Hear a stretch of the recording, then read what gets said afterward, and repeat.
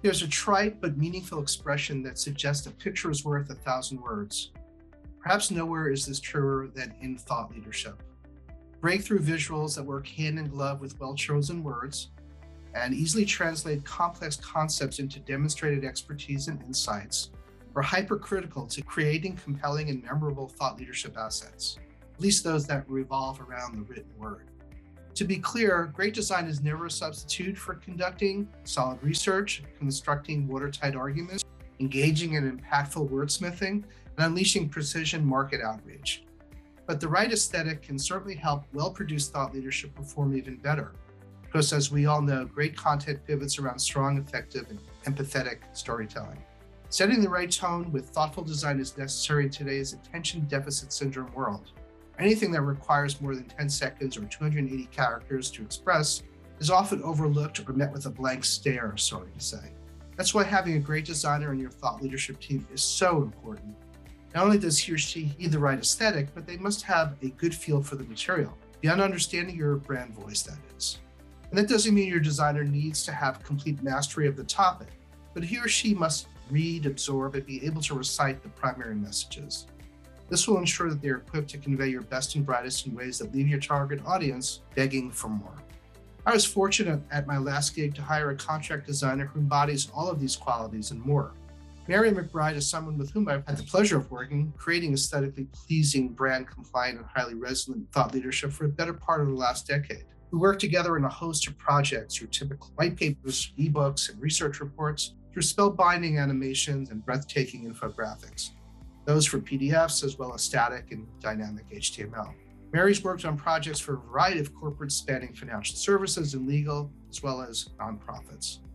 Mary was so happy to have you on our Everything Thought Leadership podcast. Thank you. Well, we'll jump right in because there's a lot to cover here, and I wish we had more visuals that we can show, but we'll try to insert some as we go forward. So, how did you get into the world of thought leadership design? Well, I started working with thought leadership teams coming out of a corporate background where I did a lot of branding support for marketing and events and whatever was required. I had done a great deal of work in legal marketing and branding for a certain period of time, and then I went over to financial, and then came to work with thought leadership. And one of the things that I really uh, loved in all of my job assignments was doing photo research and looking for really great photographers or stock photography or illustration and licensing. I built a number of libraries for a number of clients, and then we used that throughout the branding, exercise. And so that was a really good skill to have coming into thought leadership, because everything we do now is so visual, and every visual is so important. It has the blink of an eye to take your attention. So that was sort of how I segued into thought leadership.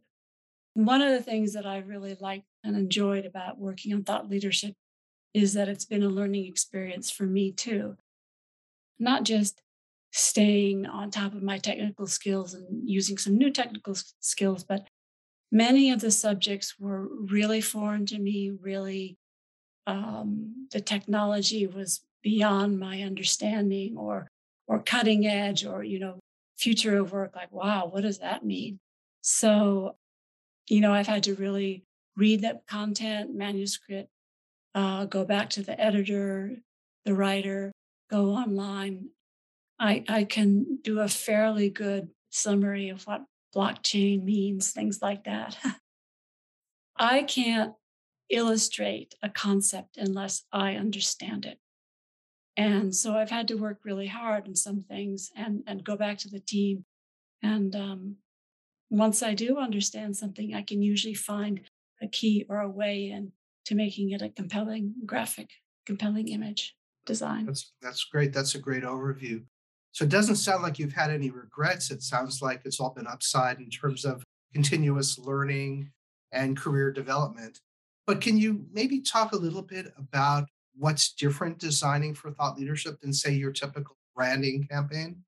Well, what's different now is that everything is digital.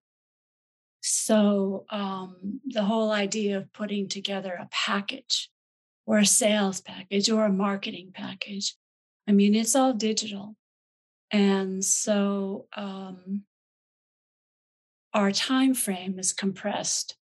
Uh, we have short sound bites, short pieces of content, short animations, things like that.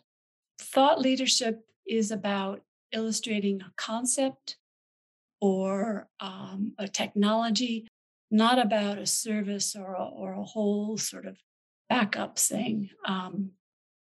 It's not about how many offices you have worldwide. It's not about how many choices you have on your menu. It's a lot in many ways. It's more theoretical and abstract than what I had been working on before. Right, right. So when it comes to picking good visuals, whether they're images or photography or creating information graphics, what in your mind are you striving to do with thought leadership where you can really sit down, understand what you're trying to convey, deconstruct it, and then reconstruct it in a visual way that's going to complement the Yeah. message or the strategy that's discussed in a more tangible way?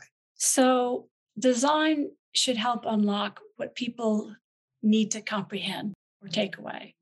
When you write a manuscript, it's endless words, which are all very well crafted, but you have a flyby minute to engage the reader when you take it to the next step.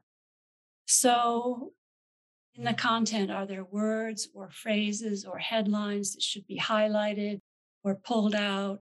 Are there interesting call out designs that you can use or bullets or icons, just places for the eye to touch so that the eye keeps moving over the page and processing the content?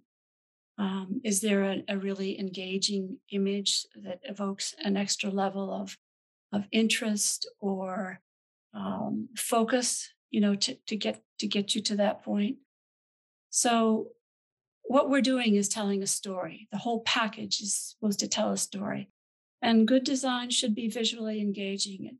It should make it easier for the reader to go directly to the most important message and easily grasp the most important points. The eye should not have a hard time finding its way over the page or really the screen these days.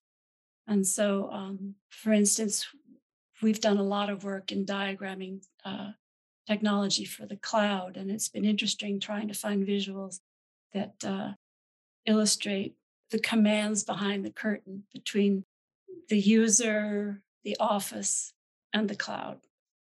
So can you started to talk a little bit about cloud. Can you give us some insight into how you start to look for these images? Do you have any examples of what's worked well, perhaps what hasn't worked so well, and trying to find the optimal way to convey the story pictorially? Well, I try to find a hook in the story, something that I can understand. And I also try to humanize it because we're talking to someone on a screen whose next step is to work with this. So it should feel easy. It should feel doable. So, the idea of banks of computers or networking or something that's very daunting. Like, how does someone's business or someone's service plug into that? How does that work? So I try to simplify it so it doesn't seem too overwhelming. A lot of the people I think that we're trying to touch base with haven't been doing this or need a new option or need some new answers. So let's put a welcome mat out for them and start the conversation in a way they can understand and feel comfortable with, and then go on from there. Right, but you don't want it to be too cliche or too, obvious. You have to figure out a way to evoke a whole new impression and thought process because you want to stimulate thinking and engagement, right? Right. thought leadership is about original thinking, original ideas, original technology. So we have to show original artwork, original design, and leave the other behind. When you work on branding programs, you have a brand book, and some of the best pages in a brand book are the do not do pages where they show the right images and say, don't do this, don't use marble pillars, don't use handshakes, don't use smiley faces. So it can be very challenging to find something that's new and fresh and not at all trite.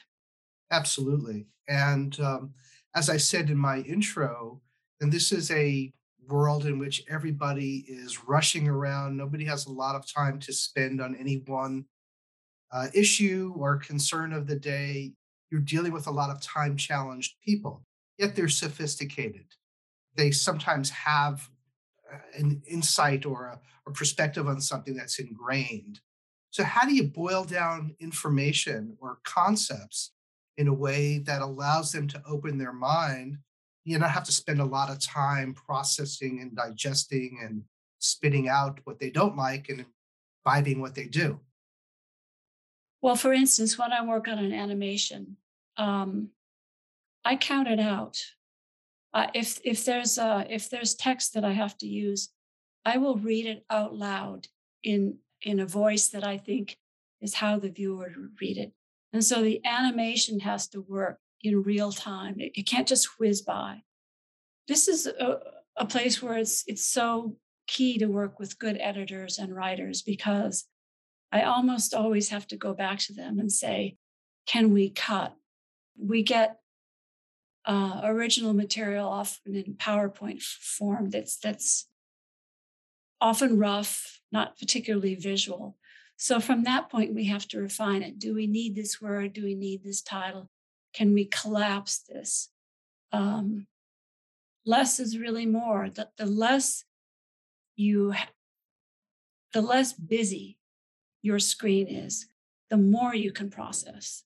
And sometimes we go back several times. That's why it's been so great to have some of the team. The thought leadership team is really a team and it has a lot of parts. Absolutely. That's so true. So, you talked about animation. We talked about picking photography and imagery and creating information graphics. The field has changed so much just in the last 5 years, even, much less the span of our careers. So, Right. what do you do to expand your skill sets, your canvas, if you will, so you stay up to speed with the new tools and formats and demands of today's thought leadership world? Yeah. This is really hard. I mean, about every 5 years, there's a huge change in something. So continuous learning is really key. I'd say about every 3 years, I really make an effort to touch base with the new releases, with new technology, updates to applications. I read design blogs and posts. Um, Lynda.com is an excellent teaching device that's updated all the time and fairly affordable, very accessible. Myself, I have gone back to Noble Desktop in New York many times over the years. They have great online seminars for free that introduce you into certain technologies or applications. They have degree programs, certificates in web design or user experience. I went to them and took classes in animation, and I really learned it. They were very, very helpful. Now, I remember something in particular when I came to you a few years ago and said, we want to expand how we present our information. And I'd love for you to look at getting involved in animation and motion graphics. And at first you were like, let me think about it. And then you said, yeah, let me do it. It's a good idea. And can you kind of talk a little bit about that thought process and how you were able to acquire these new skills and be quite a good motion graphic designer? Well, one plus is that I didn't have to learn coding because I'm a designer, not a coder.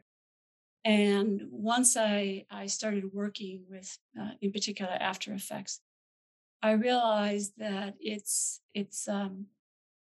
designed over time.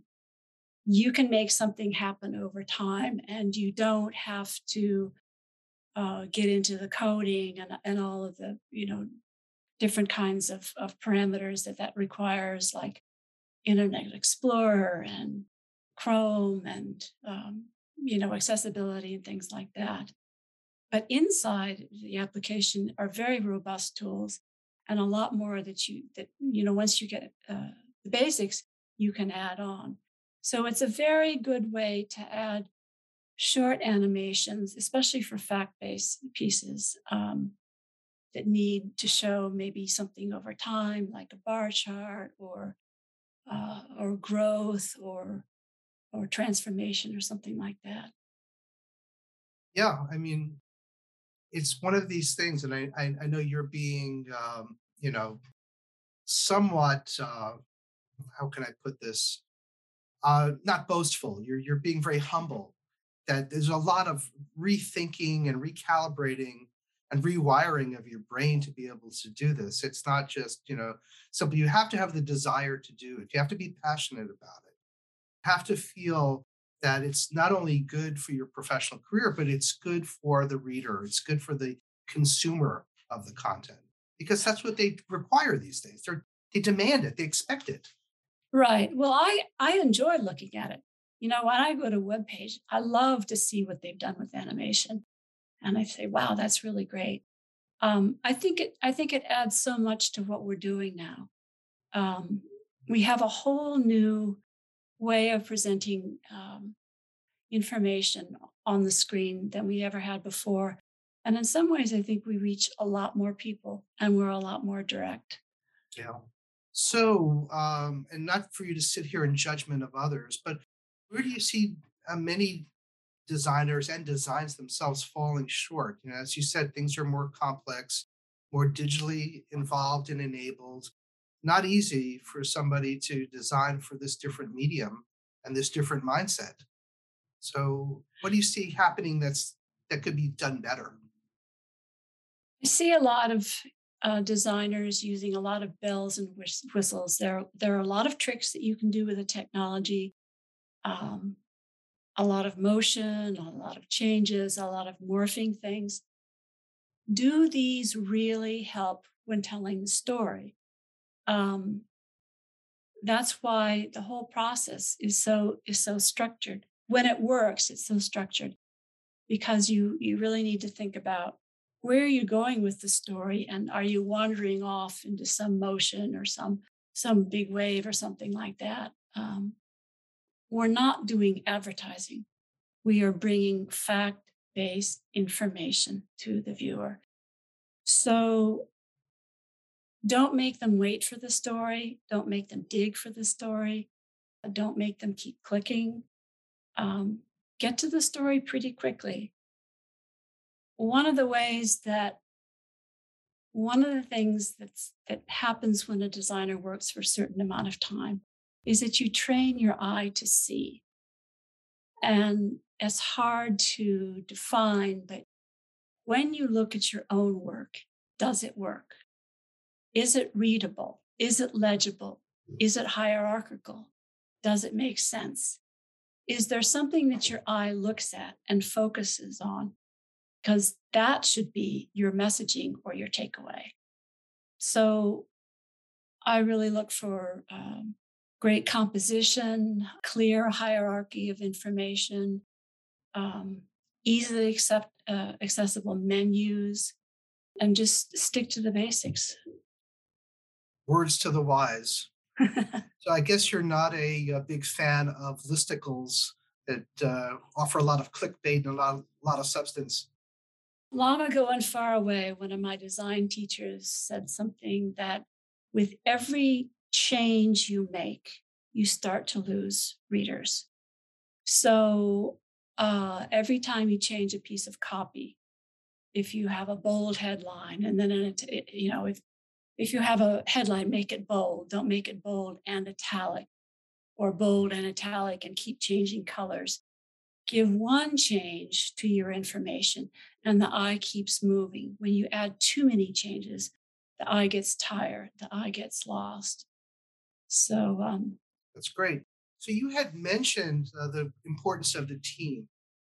And so, what do you think are the best ways for designers to work with thought leadership architects and the whole team concept from the writer through the copy editor through the proofer through the program manager? Because I mean, this takes a village. I keep saying this. I know it sounds really trite and obvious, but it's not one person's my way or the highway. Really, to do this well, you need to extract the best and the brightest of everybody who's contributing, from the thought leader, him or herself, through the entire team that produces the work. So, what have your experiences been? What works well? What hasn't worked so well? well, I come from a background where we always worked with writers. Um, we didn't just sit down at a desk and like put something out there. So I've always had great respect for writers and for editing. And I think, the best thing is to start off with a discussion when you get a piece, what they're trying to do. By the time I get a piece, the editor, the writer, they've been working on it for a while. And so they can give me their presentation, their summary, and then I have an idea of what they're trying to say and how they have gotten to this point. And then I start to work, and then I come back and say, but I don't understand. How do you get from A to D? B and C seem unclear to me. And so just keep talking. I mean, this is that's the best way. It's harder when we've all been remote. I mean, we used to be all in the same office within shouting distance. But Right. the writers and the editors are bringing the core concept to the designer, and the designer then works to make that concept engaging for the viewer. But it all has to interact. It all has to interact. Very, very true. The death of distance. I mean, we've solved it with some of the technology, but it's complicated some of our processes for sure. Yeah, yeah. So, you're a highly visual person. Infographics are so critical. Really, people want the facts. They want them in a very comprehensive yet easy to digest and understand way. How do you attack infographics so that you're able to really help people, whether they skim or whether they really dive in deeply, to get as much as they can out of the information presented? It depends. There are a variety of ways. Some infographics are so dense that it's best for me to leave them mostly alone and bring some visual interest to them. If there's too much copy and you start to animate it, then your eye is just going like this all the time. So animate one thing or bring some beautiful visuals or icons or extend the story so that you can read it more easily. There's an example I have that came as a PowerPoint that was just like so much copy, and I can do that, and I can make a nice design, but I couldn't figure out what to do with it until I went for a long walk, and then I just put a banner progression over the top.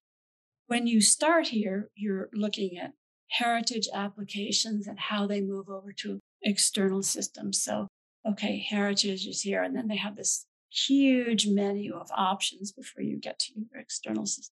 I left that there. That's what they're trying to tell you. But over the top, I gave an arc of movement that shows here's how you start and here's how you end. And so it's visually pleasing. Right. So simplicity is very important. I know I come from a world of complexity and intricacy. Sometimes more is better, and to some people, even more is even better. But the job then becomes, how do you work with the writer and the thought leader in some cases to really simplify the message so it's going to resonate, so people will be able to have practical takeaways that they can apply to their life and their world. Right, That's not right. easy. That's the challenge. That's why they hire people like us, right? um, the biggest challenge is sitting down with a blank sheet of paper. That's true. I've stared at many a blank screen over the years, that pulsating cursor. Yeah. coming up Yeah. with very little, and all of a sudden something sparks my imagination, and I'm inspired to go forward. And I'm sure very similar in your world. Yes. So what's next in your view in the world of thought leadership design? Any tricks of the trade? Anything you want to share with fellow designers who either are involved in this trade or want to move into this line of work? Yeah, that's the big question. That's the quiz question.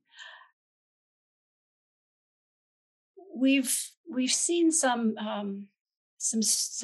visual storytelling that's coming out in a different way. For instance, there's a program called Folion that we used that had small bits of information combined with animations and video clips or animated graphics.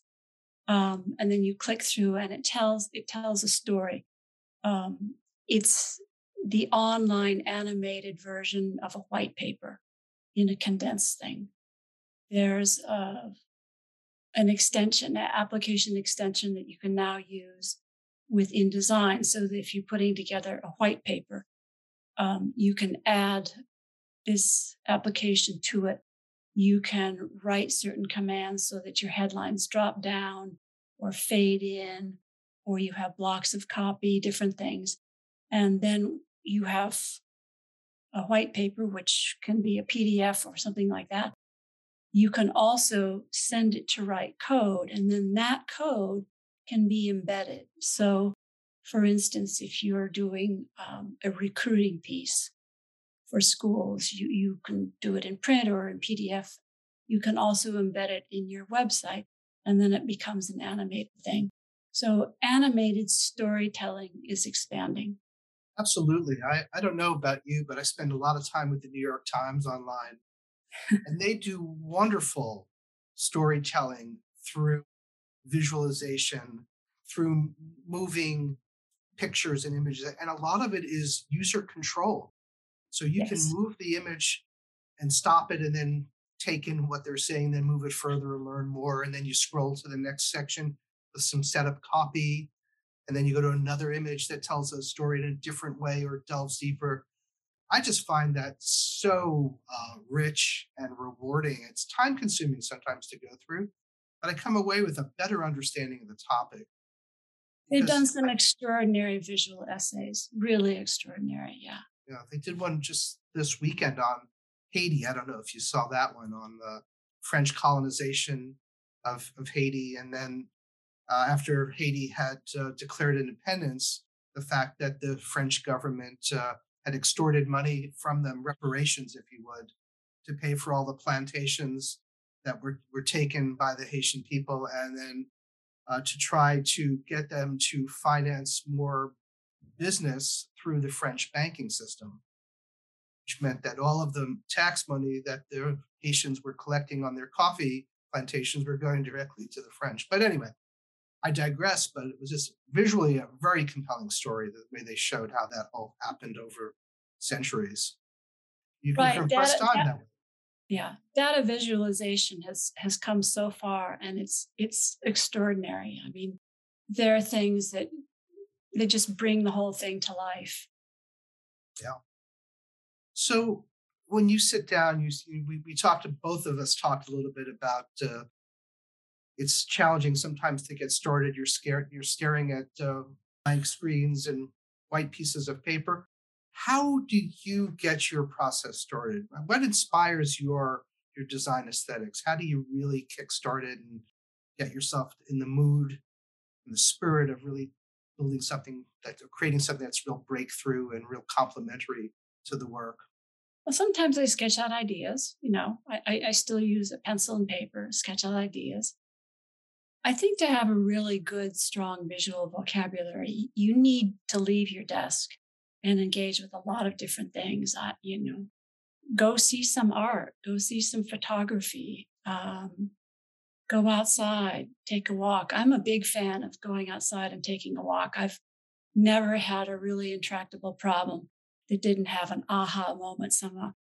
When I have put everything away from me and far from me, somehow my mind is still percolating on this thing. And then when it's relaxed, an idea comes through. So, if you're really stuck, the last thing you should do is stick it, stay at your desktop and start tearing your hair out. Like, put a break, stop, go do something else, let your mind have a break. And there's a lot going on out there. I mean, movies. I used to love a website called, I don't know what it was, Title Art. And it was all of the best titling from the movies. And there's extraordinary typography. Those are typographic essays, typographic examples, and it's wonderful inspiration. It's good advice. So anything that we haven't covered, is there anything that you'd like to, cover in this final portion of our podcast? Supply chain issues with getting us parts for our computers. I'm lucky that I had made the transition to a remote office some years ago, and I had basically everything I needed. Even so, I had to do a bunch of upgrades, and that's been a real challenge. You've got to be your own IT person, huh? Yeah, every once in a while, you have to stop driving the car, pop the hood, and fiddle in it. So, Exactly. Well, thanks for joining us today. This has been a great, insightful, ex- creative exploration of the design side of thought leadership, and you really added some real insight to the discussion. So thanks. well, thank you. Well, Mary really took us on a wonderful visual journey of best practice thought leadership design. As she noted, great design must elevate the meaning conveyed in and the expertise exuded by your thought leadership, regardless of the format and the style in which the asset is published. Design is all about the visuals that complement and extend great storytelling. And in the context of thought leadership, where we are focused on unlocking insights, visually guiding the viewer toward the takeaways that matter most.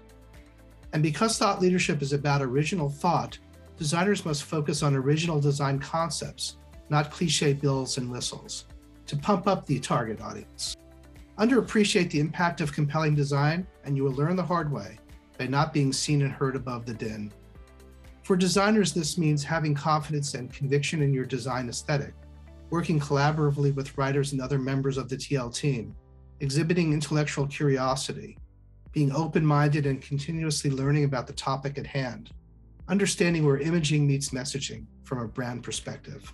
Taken together, these qualities spark creativity and fuel the team's ability to illustrate what's going on behind the curtain, as Mary marvelously noted. Thanks for joining us. We look forward to seeing you soon on another episode of Everything Thought Leadership.